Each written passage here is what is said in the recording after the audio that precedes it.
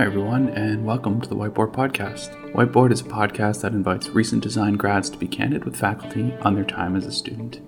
These are the conversations that profs and students should have but can't, exploring the intersecting needs of students, faculty, the education system, and the job market as a whole. Hello, everyone, and welcome to this episode of the Whiteboard Podcast. My guest today is Scott McMahon. Scott's been a graphic designer for over 40 years, and I'm really happy that he chose to join us today. Thanks very much, Scott, and welcome. Thank you very much, Eric. It's good to be here. You've been a graphic designer for a long time.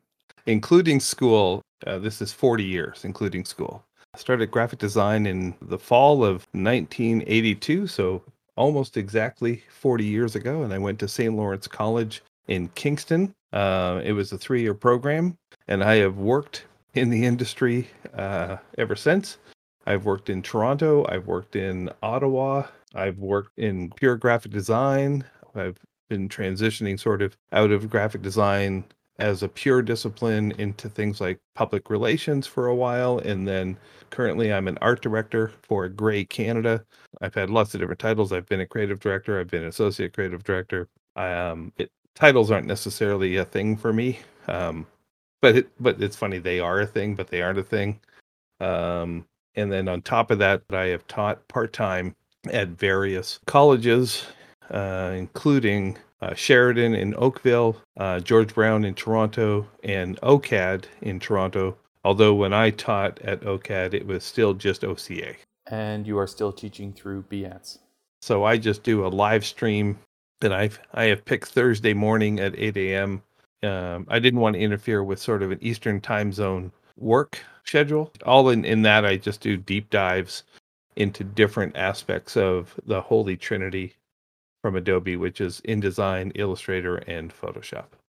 That's awesome. People can find you on Behance if they just search Scott McMahon?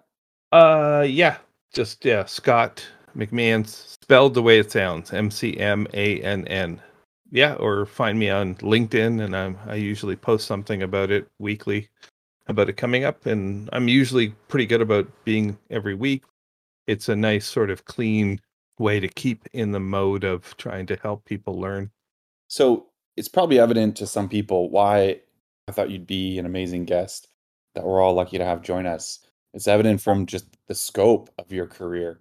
So many different job titles, and including teaching. You kind of see this from all angles.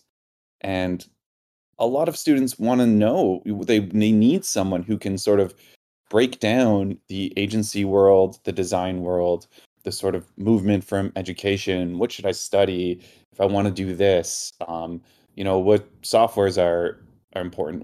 What knowledge is important? What human skills are important? And so we have like so many questions for you about those kinds of things. Do you feel like you're going to be a good resource for these kinds of questions?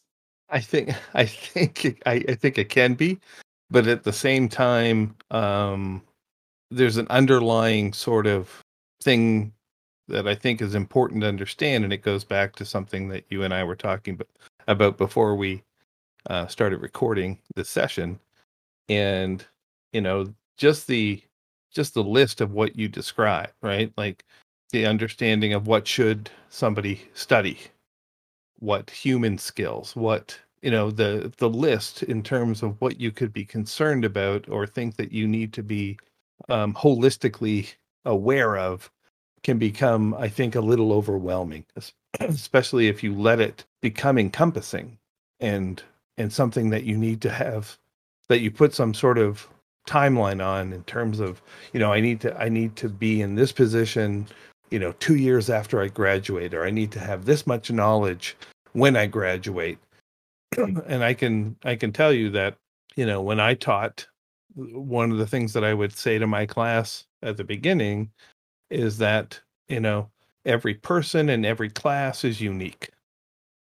Will we learn exactly the same amount of information in this class as the exact same class in terms of a subject matter that I taught last semester?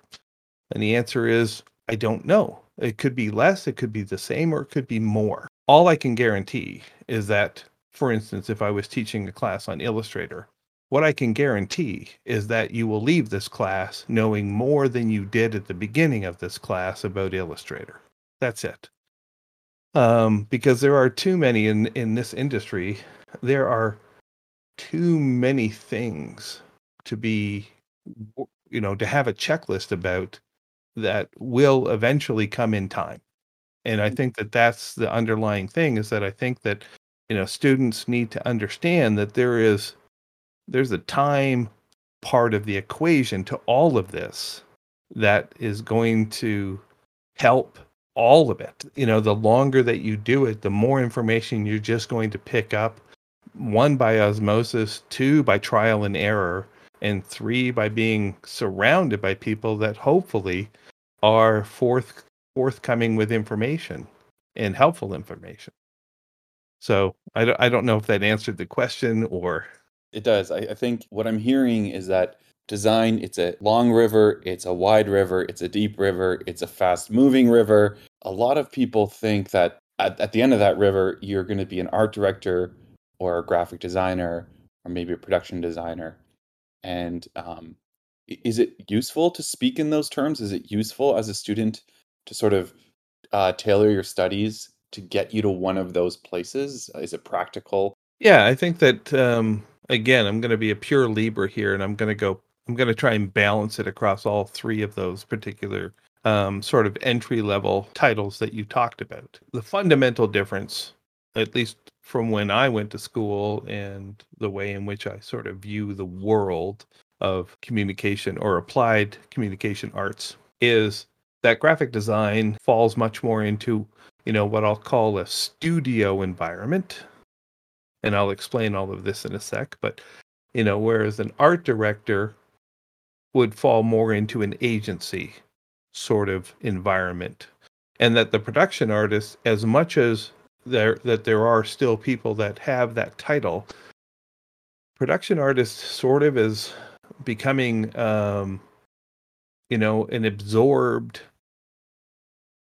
position within both graphic design and advertising, in the sense that if we go historically, when I was getting out of school and we had no computers, right? Mhm. The Macintosh was just introduced in 84 and I graduated in 85.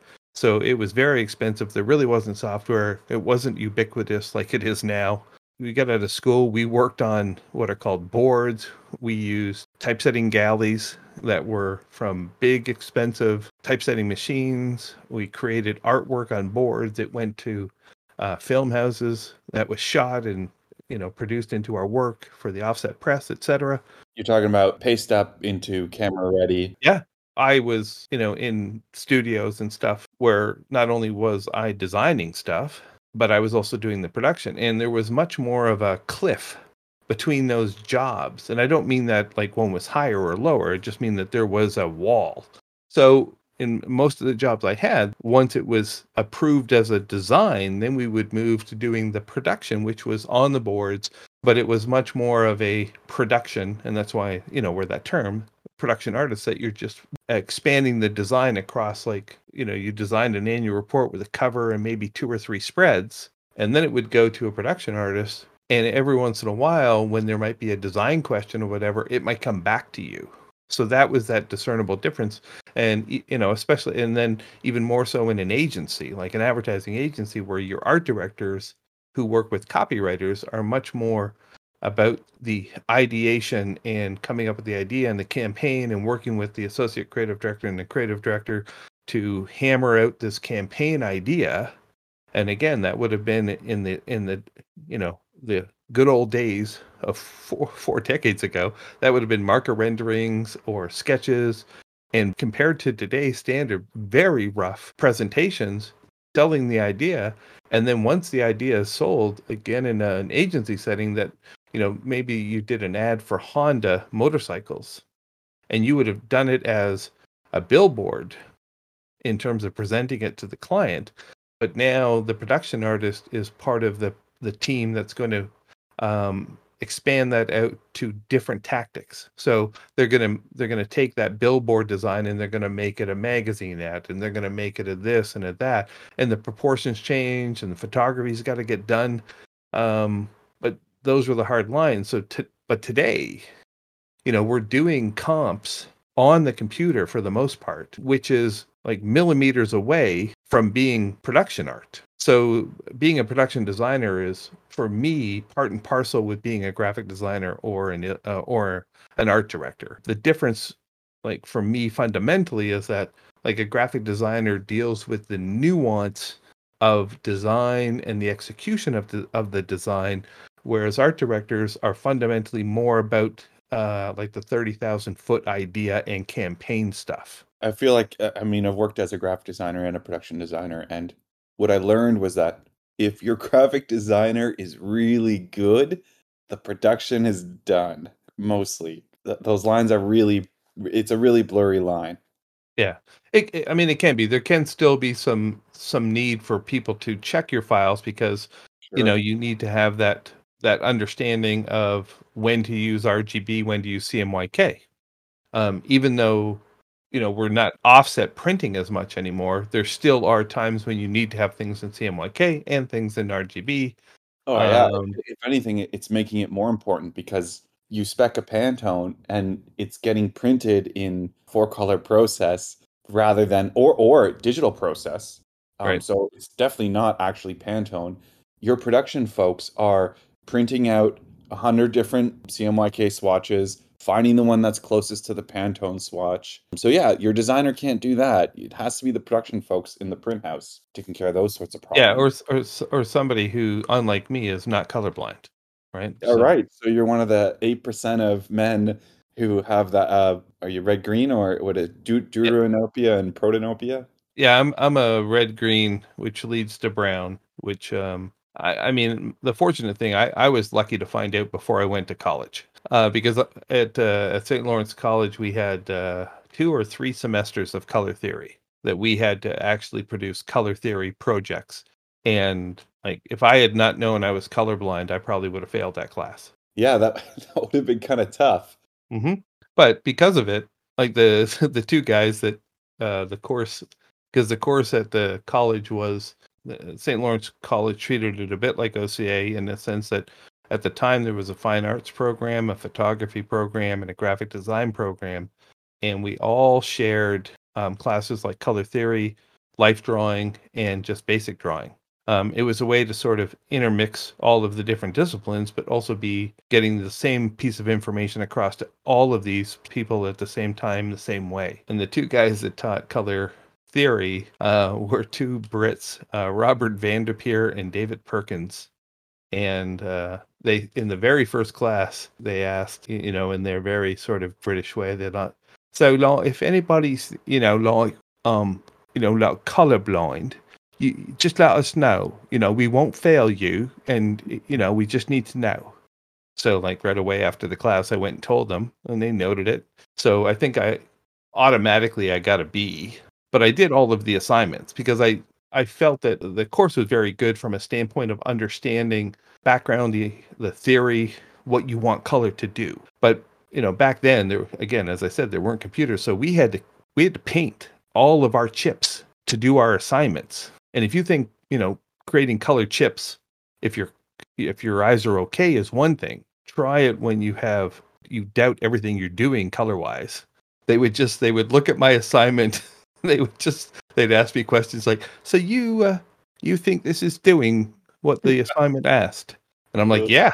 And they would make notes on the back, and they kept every one of my assignments. Oh wow.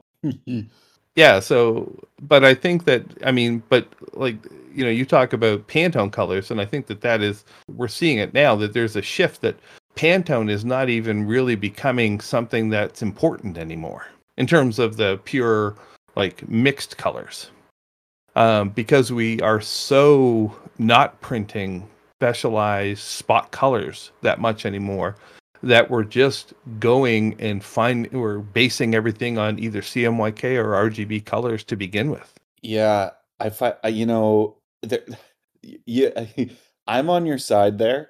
I don't know if there's sides, but I have some pretty heated conversations with other designers. And I don't think Pantone matters. I understand the need for brand consistency, but if you go to McDonald's and you look at the red on their bag and the red on their cup and the red on the sign and the other sign and the red on the menu board, none of those reds are the same. I still know I'm in McDonald's. There's no confusion happening. The reality is like we can't, even if you have the exact same Pantone ink and you print it as a spot onto all these different substrates, you're always going to get a different color.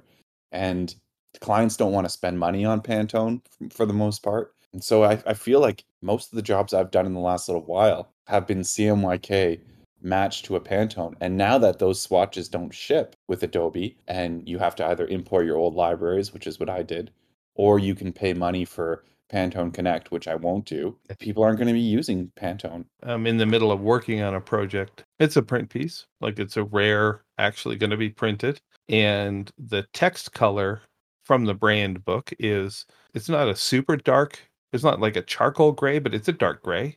And they won't do a fifth color. Wow. So they're willing to print their body text, The client, you mean? the client, at a 4-color because they don't want to pay for the fifth color to make it a crisp, solid text. As you said, it's money. It's money, and I mean those printers, 10-point rich black font. I mean, it's a testament to the printers because if they can, is this being printed offset or digital? Yeah, offset. Wow. Yep. Wow. But So the presses are, the presses are way different than they were 20 years ago, 40 years ago. Like the consistent, like, when I first started in the industry and we'd have to go do press checks, we'd have to go and actually, be at the press to sign off the sheet.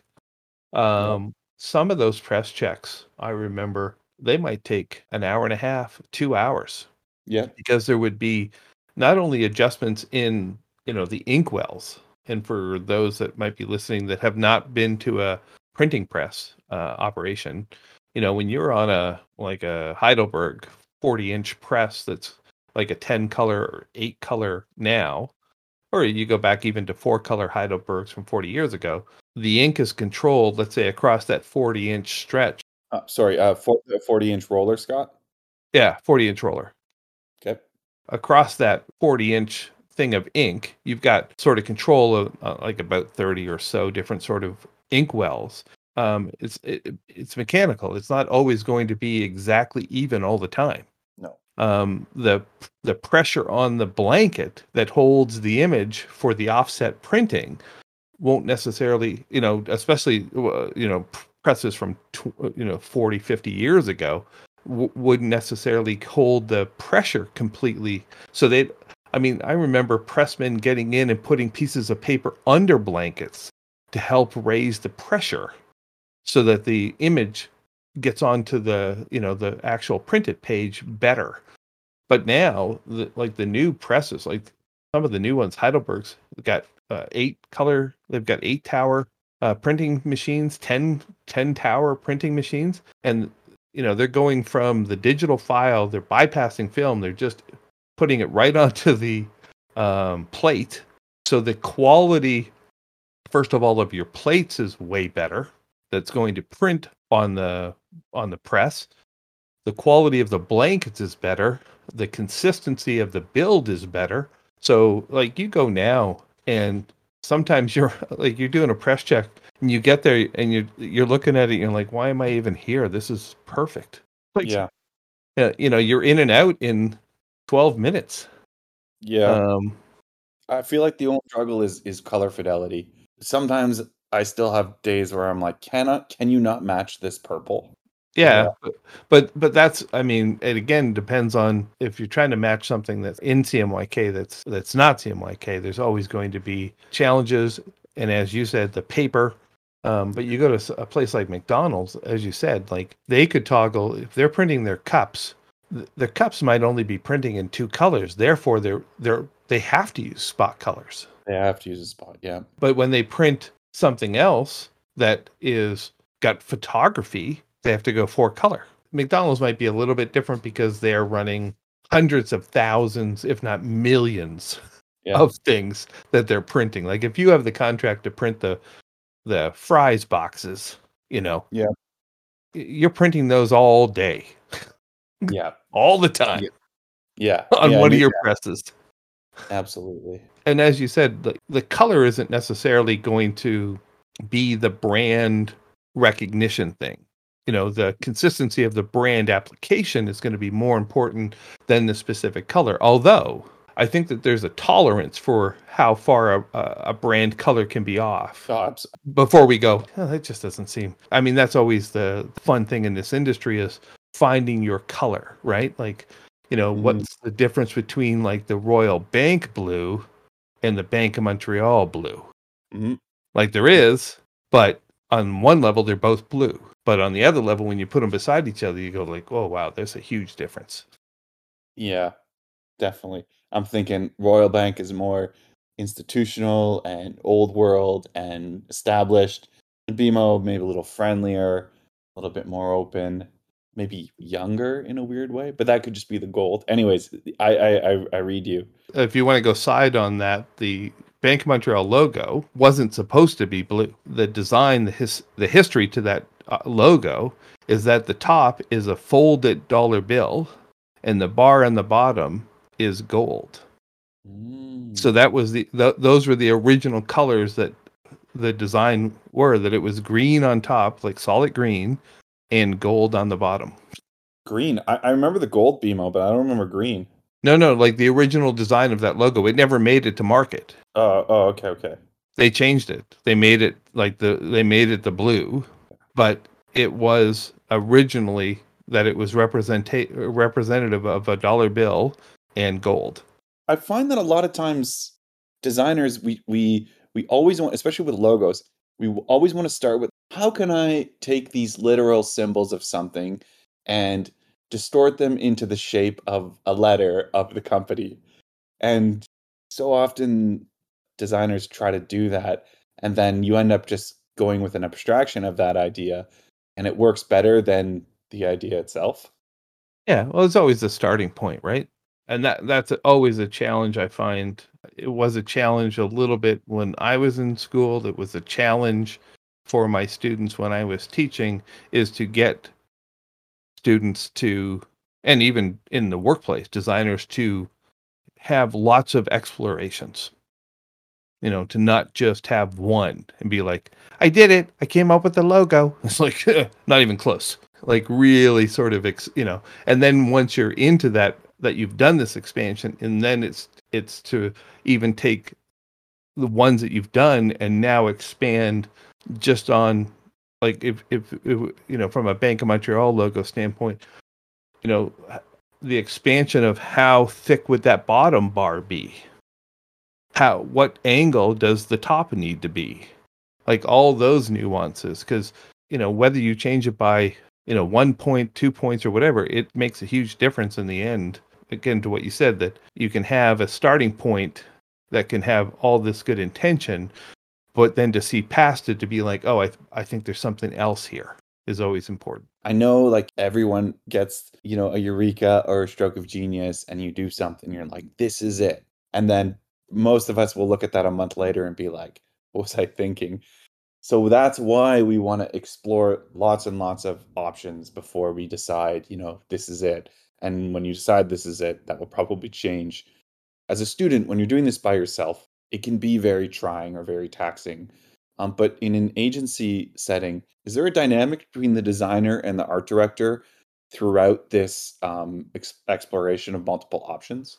Yes and no. Like since the pandemic, there has definitely been a shift away from um, as much collaboration as I would really like to see. I think in Mm. an office setting, when you are close to your colleagues, it's much easier to get feedback or to even to just put a series of sketches or things that you've done up on a wall and just have people walk by and comment. And I'm not saying that because I want necessarily everybody's input, but I want to get sort of fresh takes on it, because there's always going to be things that you don't see or don't understand. And even to have somebody like, whether they're an account person or a project manager, to be able to add something where you're like, oh, I didn't see that aspect of it, or wow, I didn't know that, in that color for this culture means something or whatever. So I think from a student standpoint, and I know it can be difficult, but it's to try and sort of give yourself different avenues to sort of go down. And a project we did in school, which helped very much, especially from a logo standpoint, that there are three sort of categories that your logo can fall under. It can be symbolic, it can be representational, or it can be abstract. So those are the three sort of categories that a logo can be. Then within each of those, then you can apply stylistic aspects to it. So you could apply the stylistic aspect of it, of the logo being modular, so that all of the weight is the same. You could apply it where it's 3D. It could be illustrative. It could be, see, and this is where I lose the list because there's a couple more. But just on that list alone, like just what I've listed, that's 3x3. So right there, somebody has the opportunity to take 9 different approaches to even the same idea. And that's the other thing that, that you've done something and you're like, I should do this like this because it works. But then you then say, okay, what if I did it as a 3D? What if I did it as a modular? What if I did it symbolically? What if I did it representationally? What if I then abstracted it? So right in that, you have the, within that, even that one eureka moment you have the ability to iterate from that one without necessarily deviating from the core idea of what you had. Right. Because that core idea could be good. Could be. And it's not it's not that I'm not one of those people that's like, it's your first idea, it gets you to your good idea. It might be a good idea, but at the same time, it also might need to become more refined to be the good idea. Mm-hmm. But yeah, and I think that, and if I could pass along for students, this is the best advice that I ever got, and I hope it resonates either with you or with students. And part of it is because I'm colorblind, but especially for logos, I don't bring color into the equation at all at the beginning, at all. Because if it doesn't work in black and white, color is not going to help it. I think that's one of the most important constraints. Generally, I avoid constraints, but that's absolutely one I would also endorse. But see, that's a weird thing to say, to avoid constraints, because that is the world that graphic design and advertising live within. Not in the ideation phase, saying, "Oh, I'm not going to do that. Oh, I don't want." From that standpoint, yeah, the idea that everything we do as a constraint, whether it's the physical paper size, whether it's the number of colors available, at some point there will always be a restriction on what we do in this world. And for me, that is what I love about the challenge of graphic design. It's like, not that business cards are being printed or used anymore, but a business card in North America, 3.5 inches by 2 inches. Mm-hmm. That's not a lot of space to make something look great and be communicatively functional. That's a huge challenge. That's what I love. I love that there is that constraint. But yeah, in terms of ideation, yeah, don't think that it has to be this typeface, or it has to be this color, or it has to be this sort of look. Yeah. Let it go. Let it go. Actually, on the issue of constraints, I take maybe a weird comfort in constraints, because of all the things swirling around in the design world, it's like, well, 8.5 11 is going to be 8.5 11, and I don't have to, at least that's one thing I can control. Yeah, and what can you do within it, right? Mm-hmm. And I'm not taking anything away from fine art, but fine art has no boundaries, right? It can be whatever the artist wants it to be. Does it have to fit in a building? No. Can it be a performance? Yes. There's no limit to what fine art can be.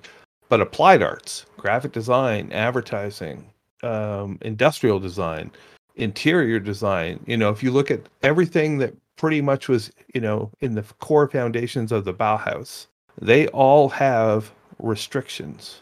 Not in a bad way, just in a practical way. Yeah, this is actually a really interesting way to think about design. Like you say that fine art has no limits. I would actually say fine art has anti-limit. So if you emulate Vermeer or if you paint the same thing as Rothko, people are going to say it just looks like what Rothko did. You actually have to do something that hasn't been done. You have to find a frontier. You have to find a limit. Otherwise, your art is boring or derivative.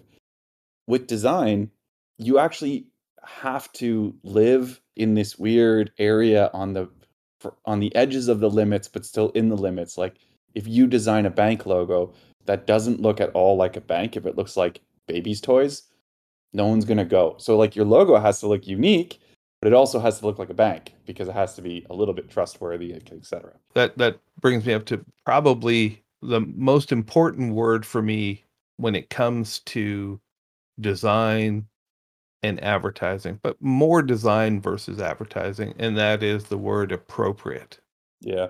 It has to be appropriate. And a lot of times people misunderstand that and they think that it has to be obvious or it needs to be sort of, it has to, fit this idea that somebody has of a bank. And it's like, no, it doesn't have to. But you also have to understand that the audience that you're trying to talk to needs to have, as you said, like comfort or to look at something and know that if I give them money, that they're not just going to spend it.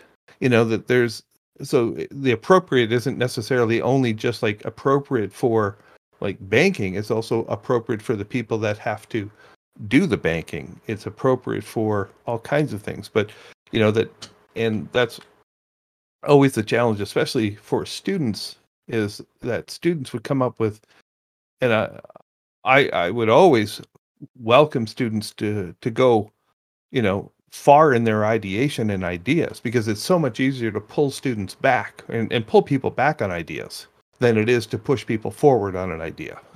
They could have a wild idea, and the first litmus test is, this is amazing. Is it appropriate for the audience, the tactic, and the client? Because you can push boundaries, but it also has to be within that realm for me as appropriate. So we were talking about the physical constraints of the physical page or business card, but we also have these conceptual constraints. Yeah, there are so many sort of gotchas in the world of communications. And again, going back to the original sort of crux of the question, yes, it's something for students to think about, but are they going to leave a 2 or a 3 year program fully versed in everything that they're going to need for the rest of their career? And it's like, no, that it's you're going to pick that up. You're going Right. to, you're going to work with art directors and senior designers that are going to help you hone that thinking process, to put it into perspective, to, to learn how to do, InDesign and Illustrator and Photoshop files better and cleaner, and things you didn't know that those programs could do. And this is a hard one, is to learn and understand what you don't know and understand. I mentioned to a student once that when you graduate and you get your first job, in a lot of ways, that's the least skilled you'll ever be as a designer. Like you're only going to get better. And I didn't phrase it as well as you did, and I wish I would have, because that kind of scared this student. It was like, well, what do you mean I'm not going to be good? Well, it's like, no, it's like you have so much runway. You have the rest of your career to grow, and you shouldn't expect, and no one expects you to have a full understanding of everything your first day as a junior or as an intern. That's true, but I will put this caveat out there that, when I look at a portfolio, whether it's a student, it could be a somewhat seasoned practitioner, I don't care if their work is finished. Like if it's an actual project. If somebody's been doing it for 15 years, I would like to think that all of their work in their portfolio is done and completed projects. But at the same time, if they wanted to show their take on a campaign or a new campaign and they worked with a copywriter or whatever, or, redesign logos, I'm open for that, because again, going back to student portfolios, I want to see how they think and how they work, because I don't give a shit how good they think they are at Illustrator.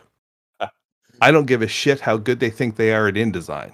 I don't give a shit how good they think they are at After Effects, Photoshop, or Sketch. If for some reason they're simple and they want to use Sketch, I don't, whatever. Because whether the course is 2 or 3 years, the mathematics alone tell me that they cannot have spent enough time in any of those programs to be even slightly really good at any of them. Again, from a mathematics standpoint, what pieces of software do your students are 2 years?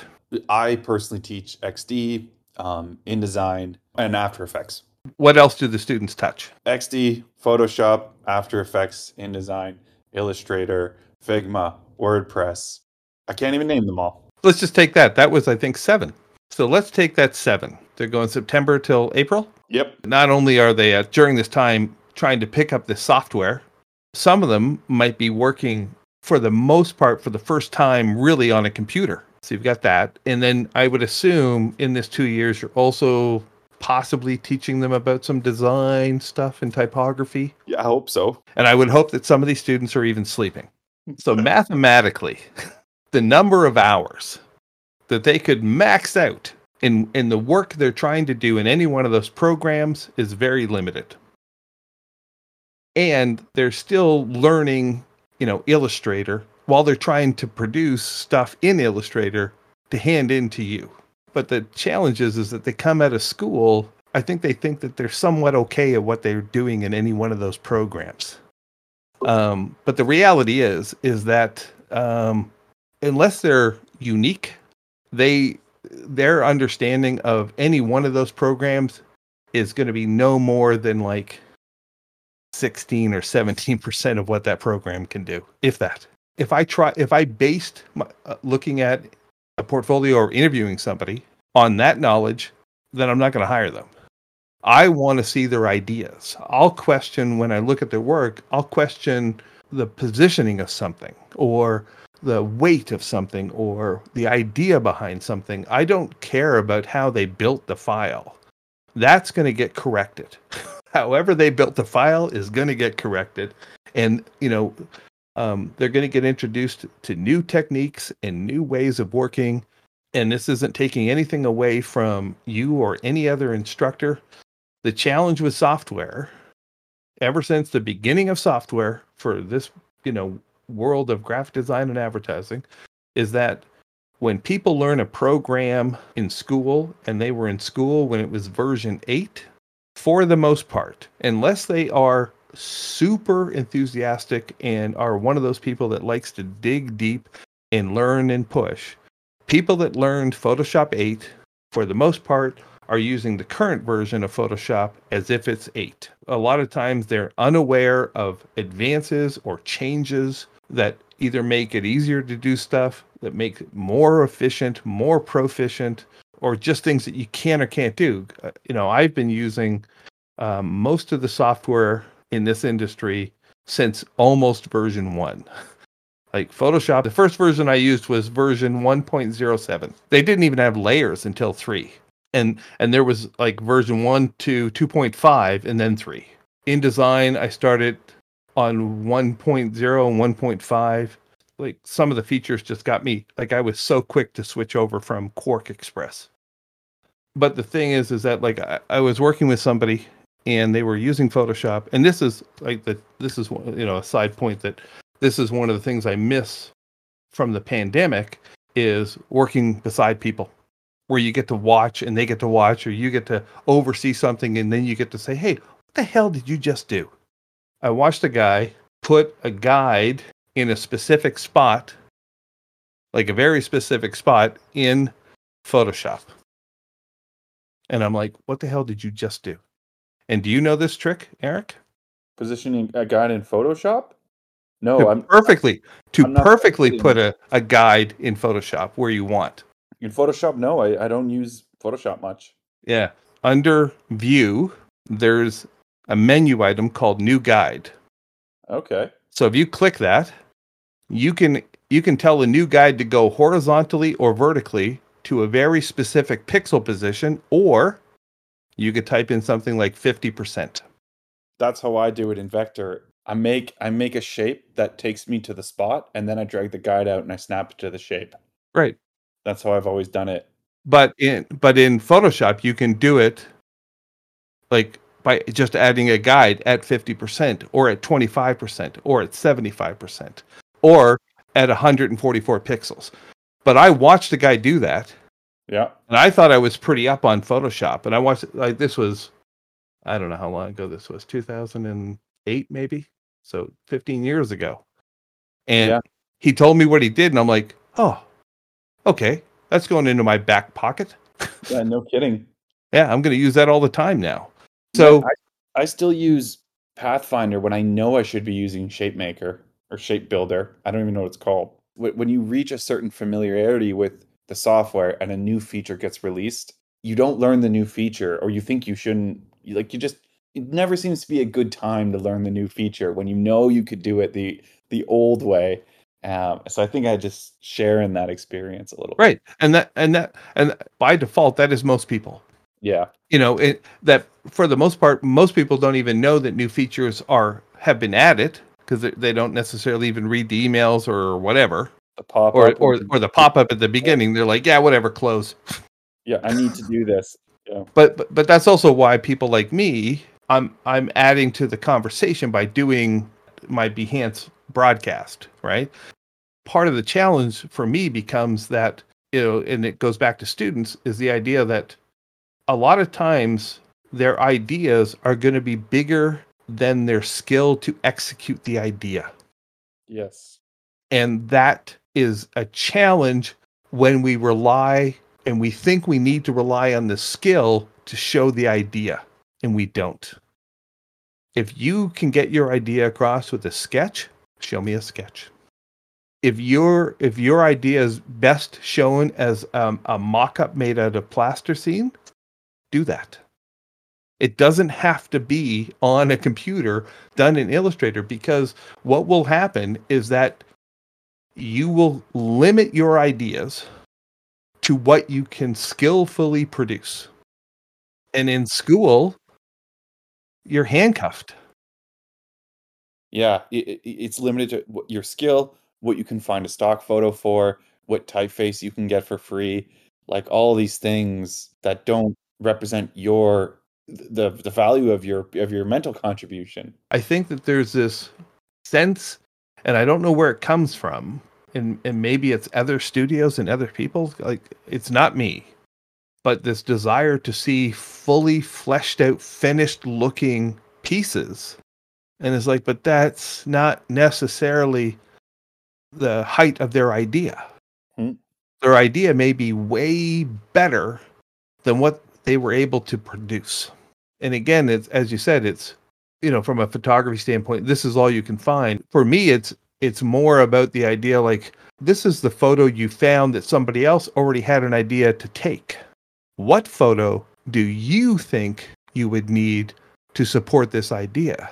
Even if all you have is a sketch and notes beside it, I would appreciate that more than having a photo that does not really help your idea. We're suggesting that for a junior, a great idea is preferred to polished execution of a mediocre idea, or polished execution that sort of guts the heart of a great idea. But if you're a graduate, you're a junior, you're applying for jobs, you might feel self-conscious about having, let's call it, half-finished work in your portfolio, or sketches in your portfolio, comps of an ad. What are your thoughts on that? Like, how can I show the world my great idea in a way that doesn't make me look like I'm not ready for the professional world? Yeah, I mean, that's a tough one, because, I think... Hi everyone. So this was a really long episode, and I decided to break it up into 2 parts. You can catch Scott's answer to this question on the next episode. And thanks again for listening.